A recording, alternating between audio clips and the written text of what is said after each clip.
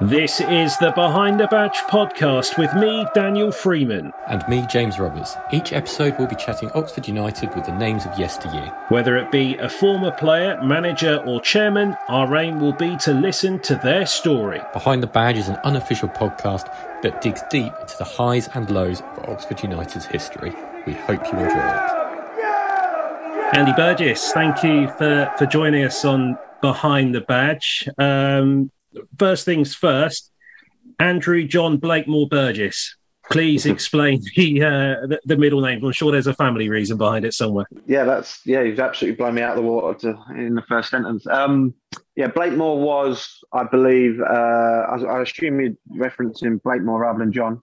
Blakemore was my grandmother's maiden name, I believe. So it was just felt that it was nice to keep it in a family. I think my nephew's got the same middle name. Unfortunately, I haven't treated my children to having it. So, Blakemore is my grandmother's maiden name. Fantastic. So, born in Bedford, 1981. What was it? What was it like? What was the where did it all start from a football perspective for you from there?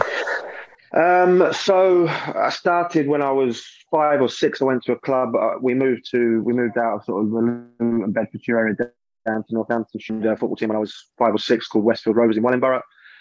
Played in the Weetabix League, which I believe is still going, quite a big league in the Northamptonshire area. When I was 10, Luton Scout came to watch me play.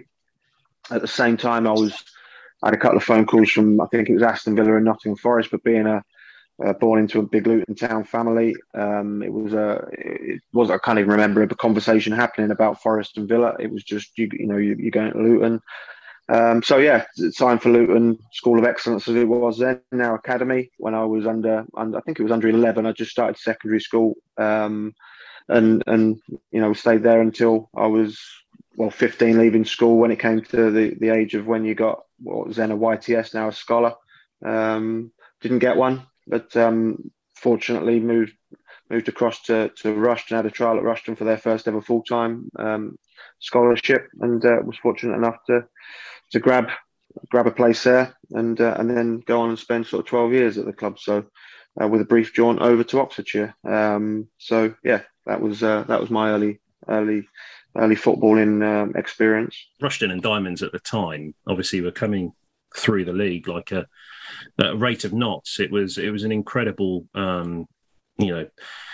going from the United Counties leagues and all that sort of stuff right through. And obviously at one stage for a couple of seasons they played in League One. What was it like? What was it like there, witnessing all that happening? The ground being built. At its time, it was modern, and it was a good ground, wasn't it? I feel so lucky. I mean, obviously at the time I was devastated. I got released by Luton, but in hindsight, I was so fortunate that I did, because I joined Rushden when I think Brian Talbot had taken over the season before. They'd finished 12th.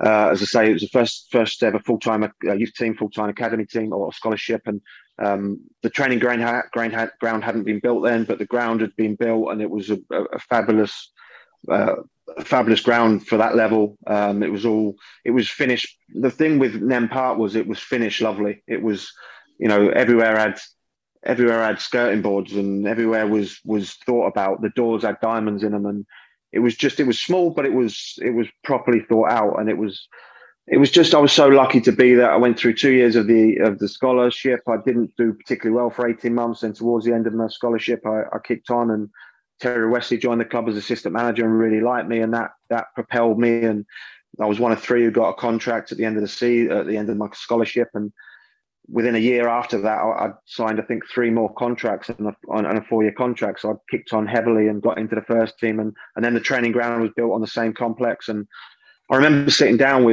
in the training ground when I was, I think, 18, 19, and Jim Rodwell, who was first a senior player then, he was 30 odd.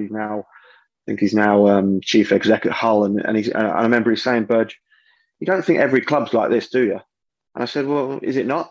he said, well, just wait till you go to another club. You'll understand how special this place is and how lucky it was. And, I mean, the conference then, it was 1-up. I think the club finished 4th, second and second before it got promoted. So in essence, it could have been promoted 4 years earlier, and who knows what would have happened then. But yeah, we got into the Football League. We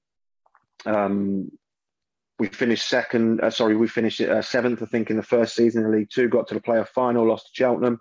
Following year, won it on the final day against Hartlepool. Got into League One, as you say, and then Max Griggs, who owned the club, owned Doc Martens. Obviously, Doc Martens wasn't doing great, and he had to pull out, and the club sort of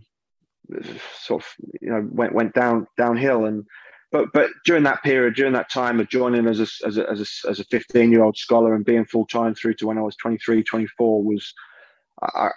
It was such a brilliant place to be. Again, it was small, but in terms of how the club looked after you, in terms of how the environment you went into every day, and the way you were treated, and the success that we had with a chairman and an owner in Max Griggs, who was genuinely the most normal, down to earth, nice fella who'd walk in like he wasn't supposed to be there. And all I ever remember Max saying was, "It's nice here, isn't it? It's good here, isn't it?" And it was just.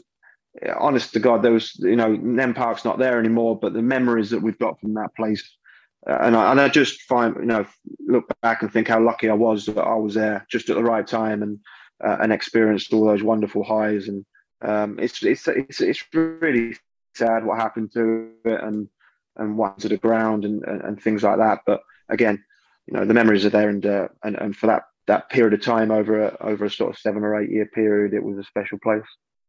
What was your relationship like with Brian Talbot, Andy? Because obviously he was at Rushden for a few years, obviously took the club into the league, I believe, and obviously the man that brought you to Oxford as well. You must have been pretty close, I imagine. He was unbelievable, genuinely was. Listen, Brian had got, and a lot of people didn't like him. A lot of people who didn't know him would look and say he was arrogant. So I can only tell it how I was. I remember the first day we went in as a scholar, he came into a dressing room and he spoke to us for half an hour, and all he said is, "I want to help you. As long as you help yourself, I'll help you." And that's all he did. For the 7 years I spent with him at Rushden, he helped me every single day. Not just football, I'm not talking about football, I'm talking about off the pitch. He'd take me in his office and he'd give me advice about bank accounts, about dealing with this, dealing with that. He gave me my first contract, he gave me my debut. I still speak to him now, and I get why people look at him and he went to Oldham and didn't do well. He went to Oxford and didn't do well. But those periods of time at Rushden, he didn't. There's a lot of Rushden fans that didn't like him because he didn't have a great relationship with the fans. But again, people said he wasted all Max's money because it took him so long to go up. But there was 1-up. As I said, he finished 4th, second and second, which would have been playoffs in any other nowadays. So. It was a tough task. There was so much expectation, but he was so hardworking. He was so meticulous in terms of what he had at Rushden that he didn't have at Oxford and he didn't have at Oldham. Was he ran the football club from top to bottom. He was just given, the chairman just said, and forget about money. I'm not talking about that. I'm talking about the way he ran the training ground, the organisation of the training ground, the principles around the football club. He measured the grass to make sure it was the right length. He built the training ground. He went to Arsenal and got the idea of the training ground from Wenger and it was smaller scale, but it mirrored what Arsenal had. And for me, he was just unbelievable. And I can't speak highly enough for him. And we'll come on to it in a bit. I signed for Oxford because of him. Really, I had other options, but because I wanted to work with him, and he didn't have at Oxford what he had at Rushden, and he didn't have at Oldham what he had at Rushden, and it just worked for him at Rushden. At some that happens in players and it happens with managers. At some clubs it works, some clubs it doesn't. But Rushden was perfect for him, and I wouldn't have had half the career I had and achieved half of what I achieved without Brian or anywhere near. So, again, a lot of people would have bad things to say about him, but for me, he was the best manager I had by a long shot. It's interesting though. You mentioned sort of two aspects that you hear about a lot now in the game, sort of marginal gains, that sort of thing, but also the kind of, I guess, pastoral side of it, looking after players. And I don't know, correct me if I'm wrong, I'm a little bit too young, but I don't get the sense that was too sort of sweeping across the game at that time. No, it wasn't. And so when I was 18, I just signed a pro contract, and I remember the conversation. He came and sat next to me on the coach, and he said, I lived local to Rushden, so one or two things were going on with my family, and he came and sat next to me. He said, right, he said, you're moving into a clubhouse. He said, the clubhouse is in Earthenborough, which was 5-minute walk from the ground. He said, come and live there. He said, you'll be in for breakfast at the training ground.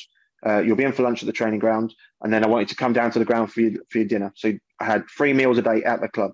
He said, before training, take your washing to the laundry behind under the ground. They'll wash it. And I used to drop it off and pick it up after training. Yeah, he said, I had a cleaner. I lived rent free. It just took away any thoughts or issues I ever had off the pitch, because he just wanted me to focus on football. That's all he wanted me to do. He just wanted to not anything get in the way of my football. If my car broke down or if I had an issue with my car, he'd be on the phone ringing the garage over the road to get it sorted. He would pull me in and say, right, I want you to go and speak to the chief executive and ask for a new contract. And he used to say, ask for this, and ask for this. He said, I'll ring the chief. He'd ring the chief executive. Burge wants a new contract. He's coming to see you tomorrow at 1:00.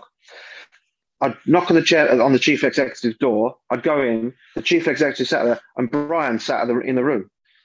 So I'd say to the chief executive, can I have this, please? The chief executive looked past me, and Brian would be nodding. And it was just to help me. Everyone knew that I was getting it, and everyone knew, but he wanted to help me and make sure that I took that on in my career, and I had the understanding of what I was. And there was just little things like that. I remember I walked to the shop one day in Earthenborough, and I took a football with me everywhere. And I was just kicking a ball. I was at 20 years old, and I was just kicking a ball to the shop, and Brian drove past me and sounded his horn and waved. The following morning, I walked in and said, the gaffer wants to see you. And I went in and he said, what were you doing with that football? I said, well, I was just going to the shop, gaffer. And he loved that. And he gave me a new contract on the back of that, because he just knew that I loved football. And that's the kind of person he wanted. And that was the kind of person he was trying to make me. He just wanted me to love football. He wanted me to focus on football and be the best sort of version as I can be every day. And he just helped me with that. But yeah, if he didn't like you and you didn't do the things he wanted to do, and he didn't act right, and didn't perform for him, then he wouldn't help you to that extent. But because I think he liked me, and he knew that I loved football, and he knew that I just wanted the opportunity, he helped me. And that was phenomenal for me. From memory, so Brian Talbot is announced as the Oxford manager at the end of the 2004-2005 season.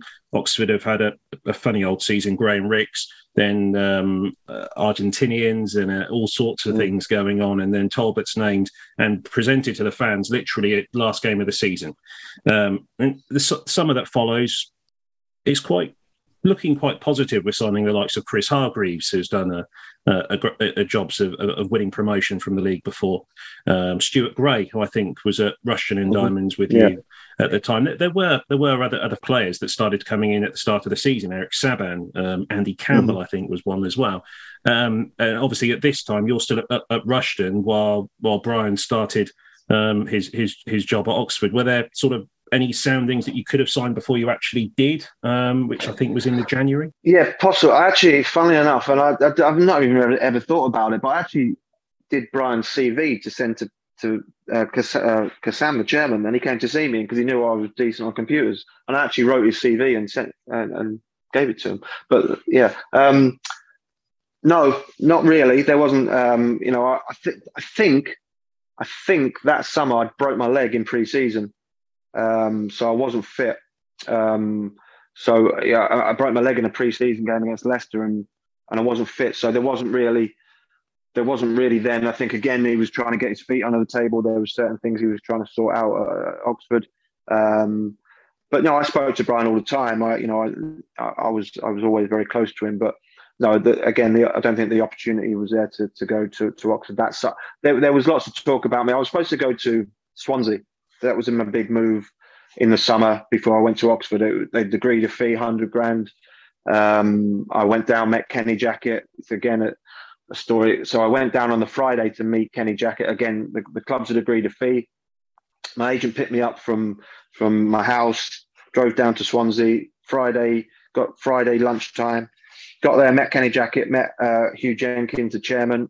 Just moved into the Liberty Stadium, showed around the Liberty, unbelievable ground, really positive, looking like it was going to happen. So Kenny Jackett says, right, do you want to go upstairs with your agent to the chairman's office and discuss your contract? Fine, yeah, went up, sat down in the chairman's office, Hugh Jenkins. So Hugh said, right, where do you want to start?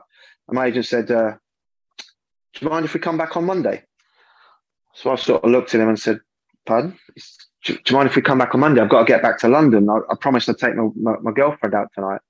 So I was quite, listen, I am quite a passive guy. I'm not one for sort of confrontation or speaking up. So I sort of looked at him and thought, are you for real? But didn't really say anything. And Hugh Jenkins said, well, if you want, obviously, we'll speak on Monday. So, okay, we drove back to London. Monday morning, knock on the door, and my agent says, the deal's off. I went, what? And the deal's off. He said, Hugh Jenkins just rang me and said, it's taken too long, and he thinks we've got another club lined up, which is why we didn't speak on Monday. There was no other club. I went, are you for real? He said, don't worry, we'll drive down to Swansea and get it sorted. So we jump in the car from London, drive down to Swansea, get to the Liberty, walk in. Receptionist is Kenny Jackett. Kenny Jackett comes into reception. What are you doing there? The deal's off. So my agent says, it was the most awkward thing in the world. My agent says, let's go through this. So we walk through the tunnel at Liberty, edge of the pitch of the Liberty. My agent goes, I'll leave you two to talk, and runs off. So I'm stood there. I said, look, Kenny, I said, there's no other club. I want to sign for you. I said, my agent's killed me. I'm not trying to, and Kenny just said, look, not interested. We've moved on. I think they signed a lad from Swindon, something. They'd lined somebody else up, and that finished. And then pre-season, I broke my leg, and it all just sort of fell apart in terms of that was my big. I think they just got in the championship, and that was 3 days before pre-season started. So it was just, I got my head around leaving Rushden because of what happened, and everybody else. And Andy Lowe had gone, Paul Underwood had gone, Paul Hall had gone, all the big players who had got us out of League Two, and I felt, I'd been there since I was 15, and I loved the club, and it was a great place to be, but I felt I needed to step out of that and go somewhere else. But it all sort of transpired. It didn't happen then, so I played that 6 months and got to January, and then I had to instigate the move, but then got my move. Yeah. Did he stay your agent for long after that? No, funnily enough, no, he didn't. No, he wasn't. Do you know what? I'm too nice. He was a nice fella, the lad. He wasn't a good agent. He was just. He just killed it. He just, I tell people that story nowadays, and they're like, "What are you doing? Why didn't you say so?" And I do look back and think, I should have said, "Right, go on, off you go, and I'll stay and talk." But hindsight's a great thing, isn't it? And should have done it, but who knows what would happen. So you mentioned just then you sort of had to instigate the move in the January to Oxford. I take it that wasn't because your agent does. What was the reason behind that? Yeah, just because I felt it was right time to go, and I knew there was a fair bit of interest. Rushden was becoming it was only going one way, really. The team was struggling. At the point, Ernie Tippett and Stuart Robson previously they'd come in, got sacked. Barry Hunter was then the manager who I'd played with, and the club was just a sort of shadow of what it was under Brian and the success and everything. And it wasn't really just that. It just, I felt that I needed to go elsewhere and experience other things and take my career to a different place. And I had to sort of had difficult conversations, and the chairman rang me one day and just said, what, we want you to stay. And I said, look, I'm ready. And it was hard. It was difficult. I didn't want to do it that way. I'd rather have gone sort of quietly. And but you have to do what you have to do. And I felt the time was right. As I say, I spoke to quite a few clubs, and there was interest. But Oxford was the one I chose in the end. So. And what was it about Oxford? And obviously there was a Brian Talbot factor, but what else? Yeah, Brian was a big. So the other, again looking back, I had Northampton. I'd met Colin Calderwood a few times. and I really liked him. Northampton, obviously, and Rushden were rivals, but it was close to where I lived, and it was they were doing well. Southend was another option, but I just felt Brian really loved the club. He had real good plans for the club. He knew the infrastructure in terms of the ground, and was working hard. He was trying to put a mural up behind the goal because he obviously his Arsenal links, and he'd spoken to Arsenal, and he was going to use what they'd done behind the goal when they were building the new stand at Arsenal, and he'd moved that quite far. He didn't get planning for it in the end, but and then he was looking at training grounds and things like that, and he actually had quite a decent relationship with Kassam, even though a lot of people didn't like him. He quite liked him. I think they got on fairly well. I think he felt that he was ambitious and he wanted to get up the leagues and things like that, and. And he sold that to me, and I knew what he thought of me as a player and what he wanted me to do as a player. Northampton and Southend were the two ones that probably followed it through and were lined up. They were the three options, and as luck was habit, obviously Oxford ended up getting relegated. Northampton got promoted to League One, and Southend actually got promoted to the Championship in 6 months later. So again, from 100 grand to Swansea 6 months ago to then back in the conference, that was my path. But no, Oxford and it's a big club. It is a big club. The fan base, etc. It felt right at the time, and I knew Billy Turley was there.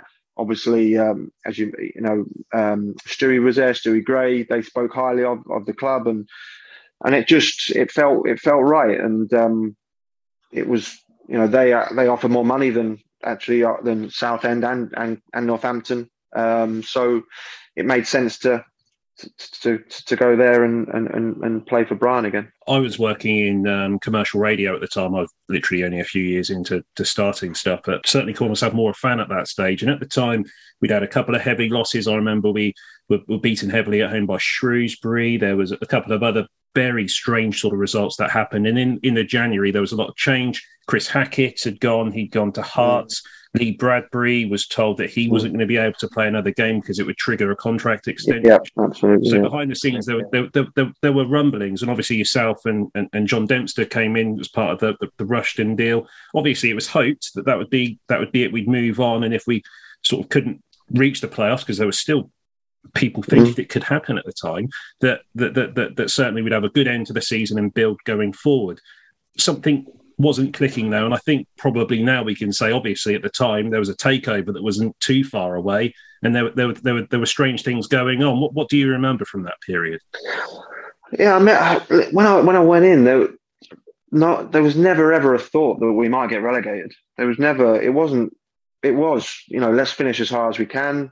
I think I can't remember where we were when I joined, but we certainly weren't in a relegation battle. We were. We obviously weren't safe and we weren't away from it, but never, ever, ever contemplated the thought that we would get relegated. And it was a good squad. It had good players, the likes of John Ashton, obviously Billy, Lee Mansell was a good player. Greasy was a good player. Had real Eric Sabin was ability and talent-wise was outstanding on the training pitch. He was first class. Bash, Chris Yackett, Lee Bradbury was a experienced player. And I don't ever, really remember, especially when I joined, it just felt like one of those seasons where maybe it was, let's just get to the end of the season, let's regroup, let's just make sure we finish as strong as we can and as positively as we can. And then it all seemed to unravel. It just seemed to go horribly wrong. As you say, the takeover, Nick Merry came in. The euphoria around the takeover, though, obviously with Nick coming in and then Jim coming in, again gave us another big boost. And again, you thought, right, brilliant, let's crack on and kick on and finish strong and go next season. And then it just all, some bad results, and obviously the last day of the season against Orient was horrendous, and it just went downhill quickly, and it just in a blink of an eye, all of a sudden, you're relegated. Yeah, we're not getting to the end of the season just yet. And Brian leaving, big being sacked. Whatever happened then, Darren Patterson came in for a 3-game period. It seemed to really galvanise everyone at that time. I remember there being a couple of hard-fought draws, a victory against Bristol Rovers. It was just going off left, right, and centre. There was the boardroom was stormed by the fans, I think, in the game against Bristol Rovers. What's going on in that squad at the time? What's being said amongst the players? Because surely you hadn't experienced anything like it before. No, not really. I mean, Pato was really good. I really like Pato. He was very much in the mould of a manager you wanted to play for. He was a young, up-and-coming coach. He was an experienced man in terms of his football, but he was the best way I could describe him was someone you wanted to play for, and he felt like he was a good fit. You know, he was certainly somebody who was positive. He organised us. He didn't. You know, there wasn't a lot of change necessarily in terms of the way we played or the sort of philosophy of how we played, but he just sort of carried it on. And as you say, we had decent results when we went to Bury and drew, and everyone was sort of behind him and thought that maybe he would take it to the end of the season, and everyone was good for that, and everyone was like that. But you did feel there was a lot of unrest. You did feel, you know, at any point that we were struggling or we were going through a period, the fans were edgy and the fans were on your back a bit, and you know, and they weren't happy. There was obviously the lack of sort of rapport with the ownership and everything like that. So it never felt comfortable. It never felt happy. It never felt like the fans and the club were on point and were together. And it did feel there was something quite seriously wrong. But as a player, you just sort of try and distance yourself from that, because we can't affect, as a player, you can't affect what's going on in the boardroom. You can't affect the ownership of the club. You can just try and continue to do your job as best you can. And that's what we tried to do. And again, you know, we always felt that we were not too good to go down, but we had good players on our day could compete in that league. We had match winners. We had players who could win us games. And it wasn't until it happened that we were officially relegated on the last day that, you know, we got to the point where, you know, it happened. But again, as players, you just try to distance yourself as much as you can. I don't think I ever set eyes on Sam. I don't think I ever saw him, met him, you know, which probably didn't feel right. You know, I think the best owners, the best chairman, you know, Matt Squiggs came to the dressing room before every game and just said hello to the lads, and the lads loved it. He was seen every now and again in the training ground, and you loved it. But he never got involved. He never, you know, he didn't step over the mark. But if you didn't see him, you'd probably think, you know, it's a little bit odd. Have we got that support? Have we got the backing? Does he really want to be here for the right reasons? And I think that was probably a feeling. Is he doing it for the right reasons? Does he really give a damn about the football club, or is it just using it for his own purposes, for his own whatever, you know, self-provocation or whatever? So, you know, what we probably did feel as a group that there wasn't a huge amount of support from that side of things. But again, we can't affect that. We know we can't do anything about the ownership of the football club. We just try and perform on the pitch, and we try to do that. I went to the Bury game, reported on it, and there was rumblings in the car on the way up. Darren Patterson, we were told, wanted to sign. Steve Claridge had it all ready to go. Was told, no, you can't do it. So we obviously go to Bury. You score. That's right. Correct. Right foot volley past Kasper Schmeichel. Yes, don't leave that out. Yeah, 100% remembers that. Good. And in the car on the way home, we stop at Warwick Services. John Murray from the Oxford Mail at the time. Yeah. Nick Harris, Radio Oxford, celebrating, doing cartwheels at Warwick Services. It's 1 o'clock in the morning. The takeover has gone through. Next morning, everything's unveiled. I very, very, very vividly remember that time. Yeah. I'd assume it was. I think we might have had the next day off. I assume away at Bury would have come home and had the next day off. But did Jim get announced with him straight away? Or was that later on? Jim and Nick, because they were sort of all part of the partnership. They came in together. Calvin Thomas was there as well as I think at the time he was a chairman. I can't remember exactly what his title was. I think he was CEO or something like that. Calvin, wasn't he? Yeah. That was it. Yeah, that was it. So thinking back, and and and all we sort of knew, I think, was that Nick was an American businessman who had ties to Oxford, and it was something to do with not Russian diamond, but diamonds was his way he got his money and things like that. We didn't know a lot about him, but when you're a player and that happens, and obviously, a fan comes in or somebody who's linked with Oxford, and then with Jim, and we felt really positive about it. And again, it was a period where, wow, I remember we're speaking about it. We had a cut, me, Chris Hargreaves, Chris Wilmot, Stuart Gray at that time, and John Ashton travelled up from Northampton together. And I remember going in that day and thinking, Jim Smith, he's managing the Premier League. He's done fantastic at this club before. We were buzzing off it, and we felt that was, it was a huge step forward. It would obviously galvanise the fans. It would bring everybody together, and it did. It 100% did. The fans, buzzed on. Even when we got relegated, and the following season, it felt like we got promoted, not got relegated. But the next day, I remember going in, and we had a huge squad at that time. I'm not sure why we had so many players, but I remember going into one of the boxes or one of the rooms upstairs, and it felt like we had about 40 players in there. And Jim walked in with Nick. I think Nick introduced himself, and Jim had a cup of coffee. I remember it vividly. I was sat next to Chris Wilmot, and Jim went, Mr. Chairman, there's a lot of them, aren't there? Some of them will have to go. Right, come on, let's go and train. And we were like that. Is that it? We were like, I remember Chris Wilmot sort of looking at me and going, we thought, we come in and do a big speech where it lifts us and everything. And that sort of set the tone a little bit. But that was what Jim was like. I don't want to sit here and hammer him. I don't want to. He had done brilliantly for the football club in his first spell, and his second spell didn't work out. I really liked Jim as a person.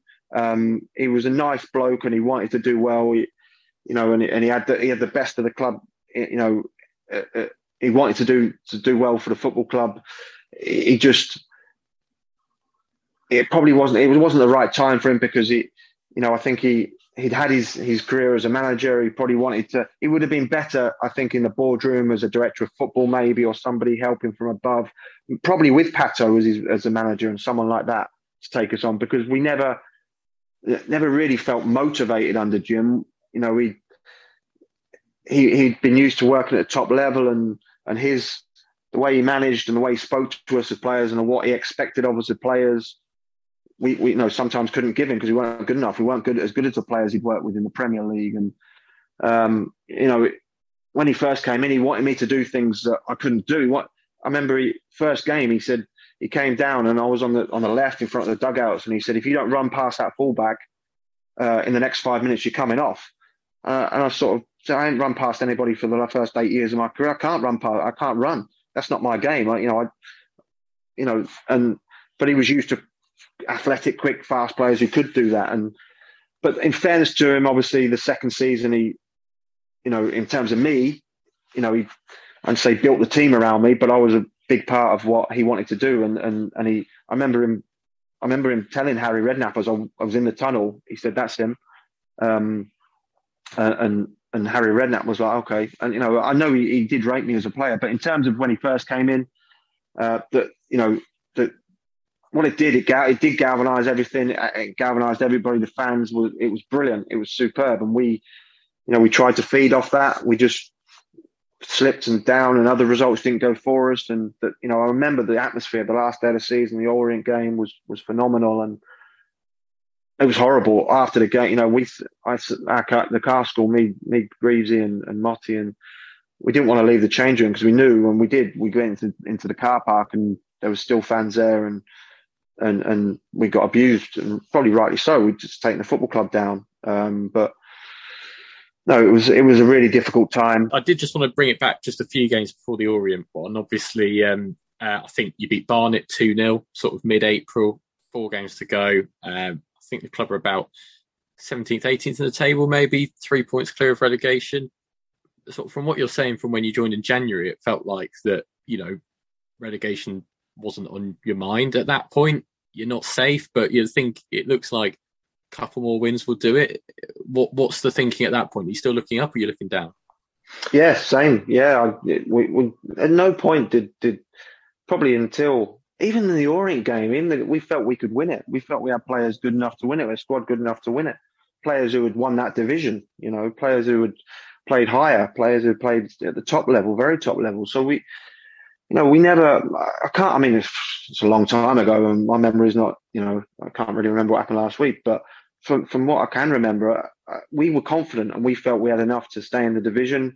As I say, the crowd was certainly with us then, whereas, we'd been through a period, as we've alluded to, that wasn't so comfortable and wasn't so welcoming. But we felt like we could, we were more than capable of staying up. And as you say, a couple more wins would do it. Even going into the Orient game, I remember the dressing room being really confident and really Orient were doing well. I think they're getting the playoffs on the back of that as well, or even promoted. I think they were obviously the other end of the league, but we had good players and we were confident and with the fans behind us at home, etc., etc. Even going into the last, I know obviously Marty got sent off and that probably, don't want to kill Marty, but that obviously we said at the time, that didn't help us at all. But it was heartbreaking really, because we knew, listen, you don't need me to, as two Oxford fans, you don't need me to tell you. And as a Luton fan who, was part of the club when they went into non-league, everybody thinks it's going to be, well, we'll get back straight away. Oxford fans, Luton fans know as well as anybody, it's not as easy as that. And it doesn't happen like that unless you're very, very lucky. So if we had stayed up and, we're talking about one goal in one game would have kept us up, what the history could have been so much different for Oxford. And, I know Oxford spent a long time and have spent a lot of time in non-league, and fortunately now I've gone up and enjoying a good period and have been, far away from those type of relegations. But it did shape the future for a long time for the football club, and it was really disappointing. Just quickly, one final one from me on this sort of side of things, Andy. I was in the East Stand for that game. I've certainly never cried as much at a football match. It sort of took me towards maybe a funeral or something like that, and that sounds awful because football, there's so much more to life than football. But at that time, I was 22, 23. I'd never experienced it. And the game was so traumatic as well. It was pouring down with rain. I probably had too much to drink before the game as well and was fairly intoxicated. But how did the outpouring of that? I remember seeing some of the players on the pitch as well. It was just, and you can see pictures, just footage, as final score footage as well of what it was like at that moment in time. Would you say that's the lowest point in your football career on that pitch? Yeah, 100%. Yeah, it was the lowest point. Yeah, it was that I never played in the Football League again, so I didn't know that at that time, but that was the last game I ever played in the Football League. I never got back in it. I think that there's a definite conception that it doesn't hurt footballers when things like that happen. I can only speak for myself. It was devastating. It was heartbreaking. It was the lowest I've ever felt in football, without a shadow of a doubt. I consider myself a football fan. I'm a massive Luton fan. I always have been. And as you know, looking at Luton, the heartbreak that we've had over the years, I remember crying Notts County last day when we got relegated out of the First Division, and we never got in the Premier League, and then going out of the Football League. All right, I was older then, but it's hard. I think if you're a proper football fan and you support a club that goes through things like that, and it's the worst thing in the world. And I fully I've got massive regrets of that end period of that season, that I couldn't impact it more. But I do know that I gave it everything, and I think the dressing room did. I don't think there's anybody in the we just perhaps weren't quite good enough at the end of the day, and things perhaps didn't go for us. I don't like looking at luck and things like that, because I think that's an excuse. I just think for whatever reason we couldn't quite find that result that we needed and that extra goal that we needed on the day, and things sort of transpired against us a bit. I think Marty did something to his face or something, but I remember Andy Warmer was the ref at the time, and I don't think it probably constituted a red card, but it happened, and I remember thinking when that happened, Marty, what have you done? That's just made the task harder, sort of thing. And Marty's the least aggressive person in the world. He he's the nicest fellow I've ever met, probably, and that's so out of character for him. But it just sort of compounded where we were and what happened. So, no, hugely. Now, looking back now, I've got to say, as a player, that's the worst day of my life. I got sent off and missed the playoff final for Rushden. That was down there, but being relegated out of the Football League, as a player or as a fan, then it's always going to be up there as the most disappointing thing that will happen to you. What's the mood then going sort of into pre-season? Like you said, it was sort of almost like a bit of a festival feel, going to a lot of games early in that 06-07 season, and particularly actually that pre-season friendly against Man United. I was sat. I think I was sat by the away dugouts actually, so sort of a few yards from Fergie and Solskjaer and people like that. I seem to remember you had a pretty decent game that day. That game and in pre-season, how did it feel playing for Oxford? A club that should have been sort of really depressed. Yeah, again, like I say, it felt like a promotion because of. It felt like we quickly got over that, and you can't change it. So it's not like it didn't matter. It did matter, obviously, but you either go one way or the other. You either say, when we were down here, we're going to turn it. We're not going to try, or you go, right, we're down here. Let's do everything we can to get back up here. And the fans seem to come out in force on the back of that. The pre-season campaign was brilliant. There's some great games when we went to Eastleigh, didn't we? I think we played Chesterfield at home and we beat him, I think, and we were really good.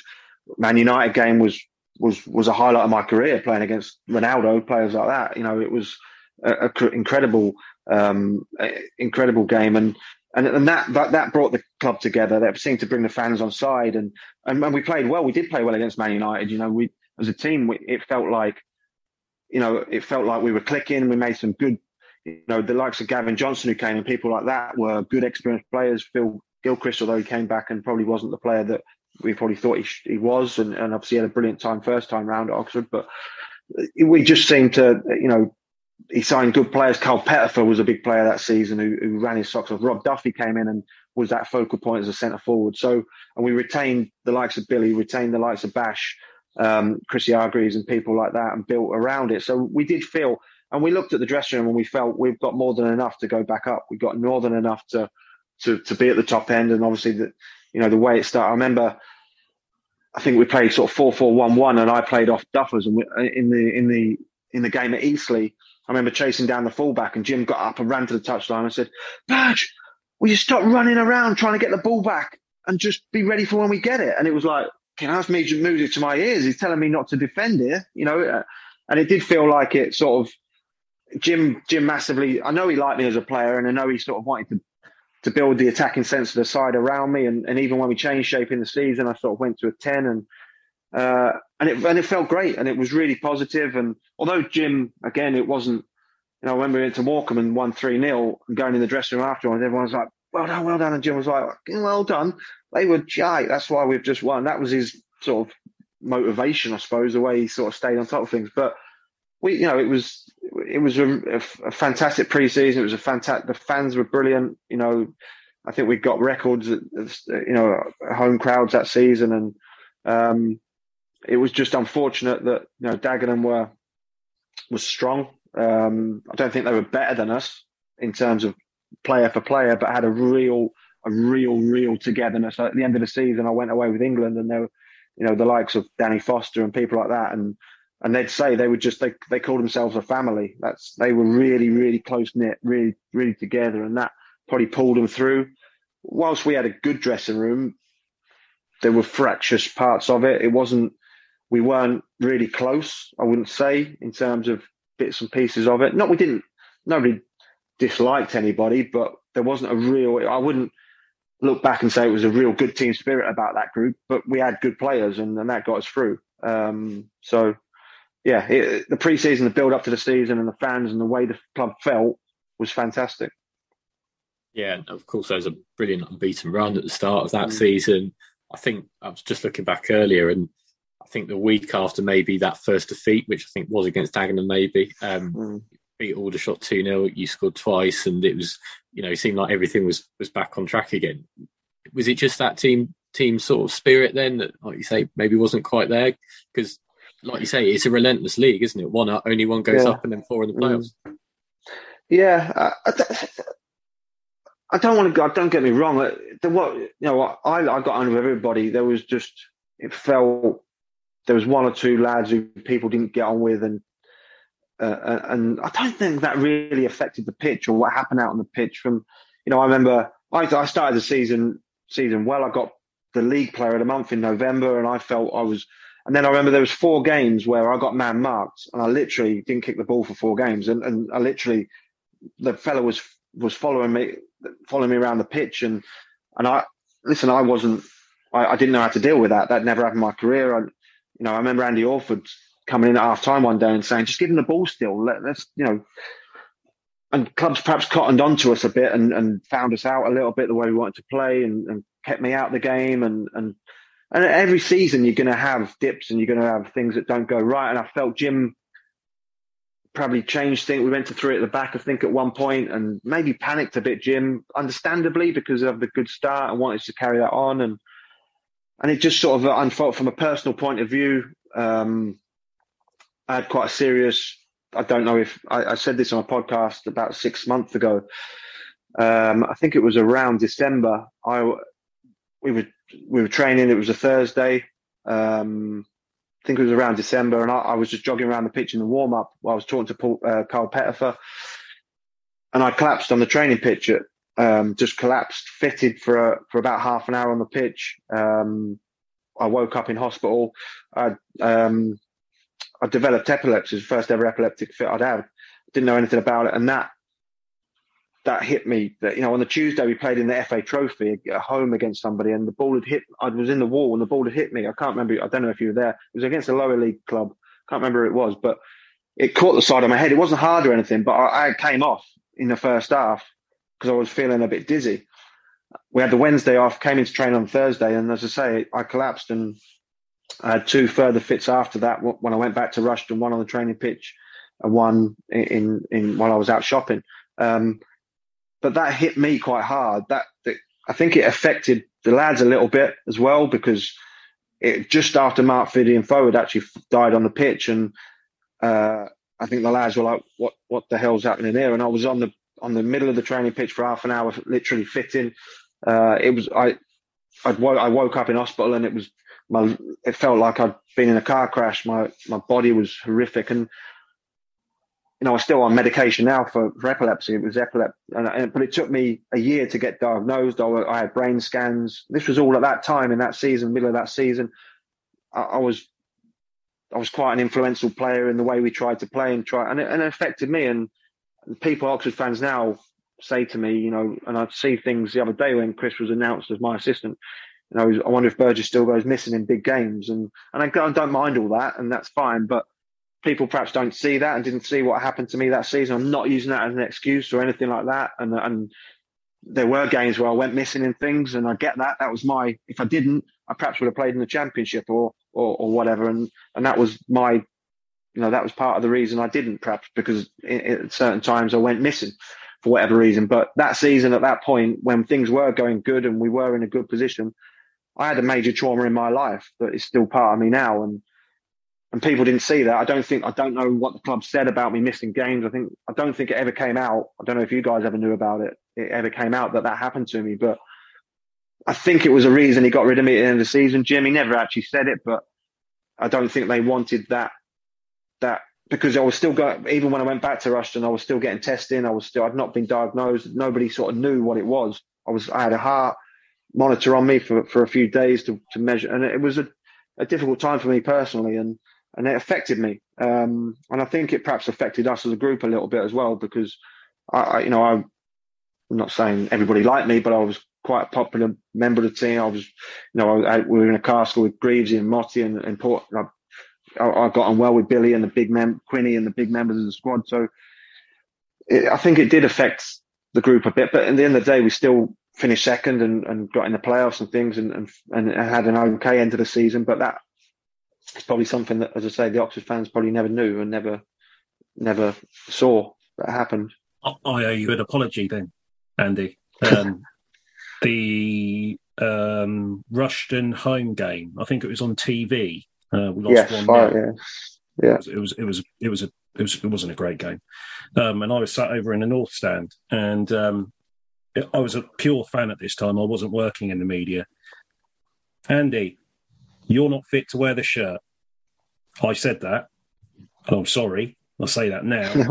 But at the time, we wouldn't have known. There were occasions when you just weren't. It was almost as if you weren't there. You were on the pitch, but you weren't involved in the game as much, and we perfectly explained why that was the case.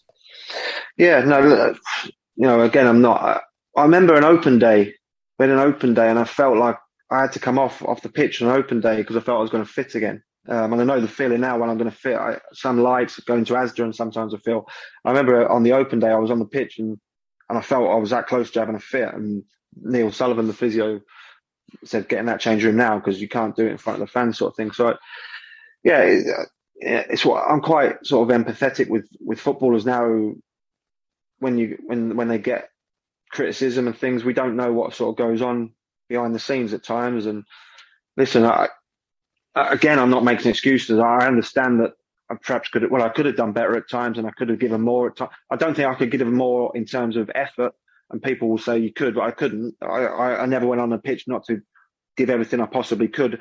It might look like that because the type of player I was, but I always tried my best. I can hold my hands up and say I always tried my best, but sometimes my best wasn't good enough. Sometimes I did go out of games and didn't get involved, and perhaps, again, that's why I didn't perhaps go higher. But again, the second half of that season, I had things going on that affected me definitely, whether subconsciously or I'm quite a relaxed person. But when something so sort of the trauma of that happens, it was like, where the hell has that come from? And I'd never.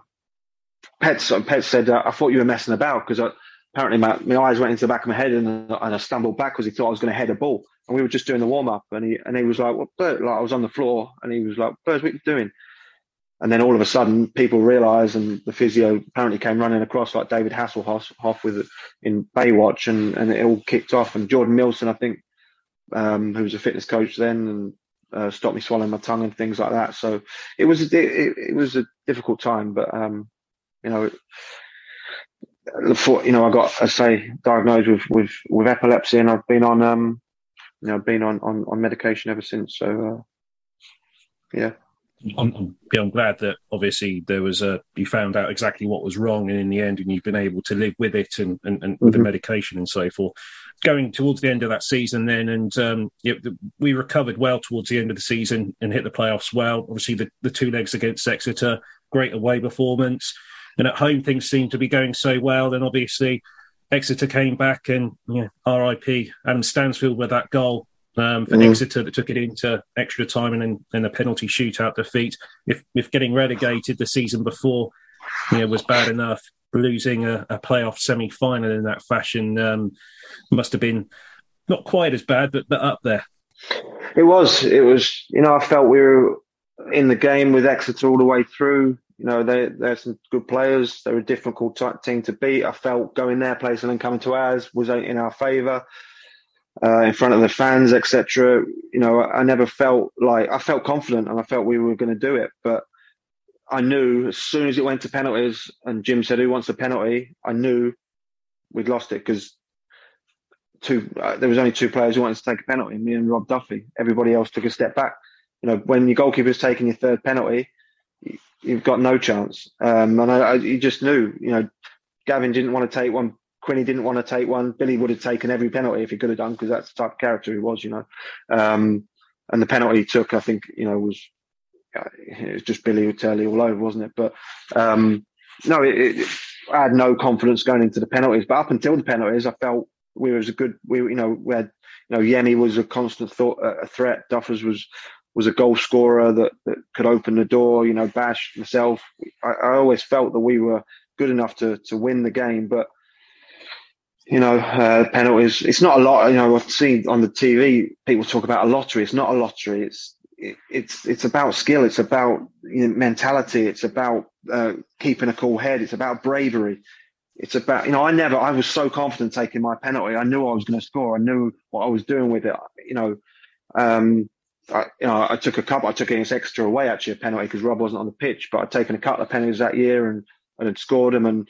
I was just in a place where I knew I was confident enough to go and score. When you've got, fair play to Barry and Gavin Johnson, because they were experienced players and felt they had to put their hand up. But, it still baffles me a bit that people don't want to take a penalty from 12 yards out and have a free shot from 12 yards out, because it, in essence, take away everything, the emotion about it. It's really easy. It should be really easy to score. I find it, I missed one in my career, which, I'd say in the same game I scored two others, but it's for me, it's just about being strong-minded and brave. We didn't have that day, and Exeter did. And yeah, it was heartbreaking, because we had a good season. We had, finishing second in probably any other league that you see, you get promoted. So looking back now and saying that, it's easy, but it's that, we knew that was a score. We knew that was the case. Dagenham, fair play to them, got up and we just missed out. But again, it was heartbreaking. And I think that, the club, did they finish outside the playoffs the following year? So it took them a long time to recover from it, and to get up in the end. Yeah. So as I say, from as a Luton fan who's been in that position, it's the same. So it was not nice. The atmosphere again was phenomenal in the ground that evening, until obviously we lost. And even so, I don't remember the negativity coming out the ground that there was after the getting relegated. There wasn't that. We weren't met in the car park from memory and disgruntled fans. But again, from a player's point of view, we were devastated. Obviously everybody wanted to get to Wembley. It would have been a huge. I never played at Wembley. I never supported Luton there, but never went there as a player. It would have been, one of the highlights of my career. I was desperate to get there, but as it was, it didn't happen, and we were out. See, that proved to be your last sort of competitive game for Oxford as well. You mentioned earlier about maybe Jim not wanting you. Maybe I think there was a time as well. At that time, there was a column that went in the Mirror about Jim, and you kind of touched on that. And I know you don't want to sort of slate him, and that's absolutely fine. Was that kind of those differences then a big reason for you going back to Rushden? Yeah, I mean, the column came. I'll tell you the story about the column, because I had a column in the Mirror which I wrote, and towards the end of the season, I'd actually gone into the Mirror offices, Canary Wharf offices. The only time I went in when I wrote, because they just had come in and see us, and I went in, and John Cross who I spoke to it there. I had a long conversation with John, who wrote for the Mirror. I don't know if he still does, but he wrote for the Mirror then, and he asked me about Jim, and I was just honest with him. And Dominic Hart, who's sports editor, I was talking to him, and I was honest with him, saying how he's quite negative. He's quite, when he came in, he was quite negative, and again, I don't want to hammer him, and because he had a much better career than I did, and he did some fantastic things. And then when I left, basically Dominic ran me and said, "Well, I assume your column this week's going to mirror what you told us." And he basically said, "You need to say that." And so I did, and I regret it now, because I didn't need to. I was only being honest, and I didn't say anything that wasn't true. But I didn't probably need to say it in that, in that environment and that time. It was burning bridges I didn't want to do. I shouldn't have done. Shouldn't have needed to do. And I look back with a regret on that. But it was. Jim. We had meetings. I remember going in, and Jim just said, "Look, I think I was probably one of the higher paid players, because I'd been in the league, and I don't think there was a reduction in wages when we went down or anything like that. So I was on League Two wages, and I think he just felt that, he wanted perhaps a bit more workman-like team. I think he brought in Phil Traynor, if you like, to replace me, who was more of a physical player, more of an up and down type player, and he just said, "Look, if a club can take you on a free, and you can go." And I'm somebody who just wanted to play. I just wanted to enjoy my football, and and after that conversation, I knew my time was up at Oxford. Yeah, appreciate. I'll be jumping forward a bit here. Obviously, you went back to Rushden. You're there again, although sort of newly reformed club, if you like. Sort of as manager, bringing in Chris Wilmot the other day. Tell us about sort of you, sort of now then, as a manager. Obviously, I know you became sort of boss earlier this year, just missed out on the playoffs. Kind of what are your hopes sort of with Rushden and going forward? Yeah, so it's obviously it's obviously a very different club to the original club, but it's built on the someone said to me, one of the fans said, because there's a little bit of some people don't really like sort of saying it's the same club or it's a part of the old club, but one of the fans said to me, without Rushden Diamonds there would be no AFC Rushden Diamonds, so you can't forget what the old club did. And everyone I see at the AFC, I've seen the face at Rushden, or the majority. Everyone who interviewed me, I knew they were fans of Rushden. So there is a real close link. There's Dale's bar in the ground, which is Dale Roberts, obviously, who passed away, my old teammate, and the Peter de Bank Terrace, which was at Empire. So there is a huge connection between the clubs, which is, for me, I spent 12 years at Rushden and Diamonds, and it gave me so many good memories. And I know, and the new club is the people behind it are so hard working, are so focused. There's no real end goal, I don't think, from them in terms of, Max had an end goal, Max Briggs had an end goal that he wanted to get into the Football League. I think that we just want AFC to be part of the community, for fans who were at Rushden and Diamonds to be able to go and watch a football club, to go and be part of a football club. There are plans in place, and they've got land to build a new ground and things like that. So it's really small steps and things like that, but it's all fan owned. It's all, we rely on people coming through the gate and things. There's no benefactor or anybody putting money in. So it's really tight in terms of finances. But yeah, we've got a good squad. Well, we had a good squad last year. As you say, we missed out on the playoffs by goal difference. It's a real good level. We're a step below the National League. So we play good teams. Tamworth are at our level. There's good, there's teams with a good fan base, and we get sort of 500, 600. I think we had 700, 800 last game of the season. So it's important for the community because of what happened to the original club. It's important for the community to have us. I still think, I know we can be better in the community, and we can welcome more people from the community and be better in the community. And that's something I'm going to try and do, and bring the Rushden community together a bit more, and get the club out there a bit more. But no, in terms of myself, obviously Marty's got on board now. To meeting with him last night, and we're very similar in terms of our visions. We want to be successful. We want to go higher as a management team with Rushden. And if it's, these opportunities don't come very often. I've tried for a few years to get managers' jobs, and they're very hard to come by. So I want to take this opportunity. Marty wants to take this opportunity with two hands. We want to take Rushden up the levels and grow the club and build the club. And it's going to be tough. It's hard. Everybody's trying to achieve the same thing. Everybody's got the same dream and the same visions. But we're just going to concentrate on ourselves, try and put the best squad we can together, try and do things the right way.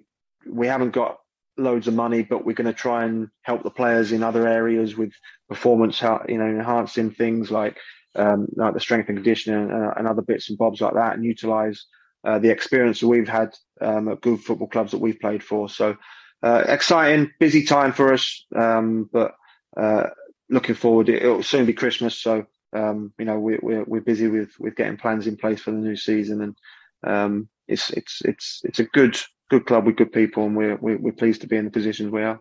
Fantastic. Well, best of luck with all of that. And yeah, thank you for sort of your honesty over the last hour or so. It's been really, really interesting to hear, and really appreciate that. No, thank you for having me on, and obviously, it's great to see Oxford, where they should be. Hopefully, they take that next step up and are back as a championship club, because the fans deserve it. They are a brilliant football club, whatever my experience were, but the overriding feel was it is a proper big football club with a fantastic fan base, a wonderful city, and they deserve to be at the top end of the football pyramid. And I'm sure they'll get back into the championship. And then, as Luton have showed this season, who knows what's possible. Thank you for listening to Behind the Badge. Stay across our social media platforms for our next podcast. You can follow us on Twitter at @behindthe_badge, or if you want to email us, it's behindthebadge1893@gmail.com.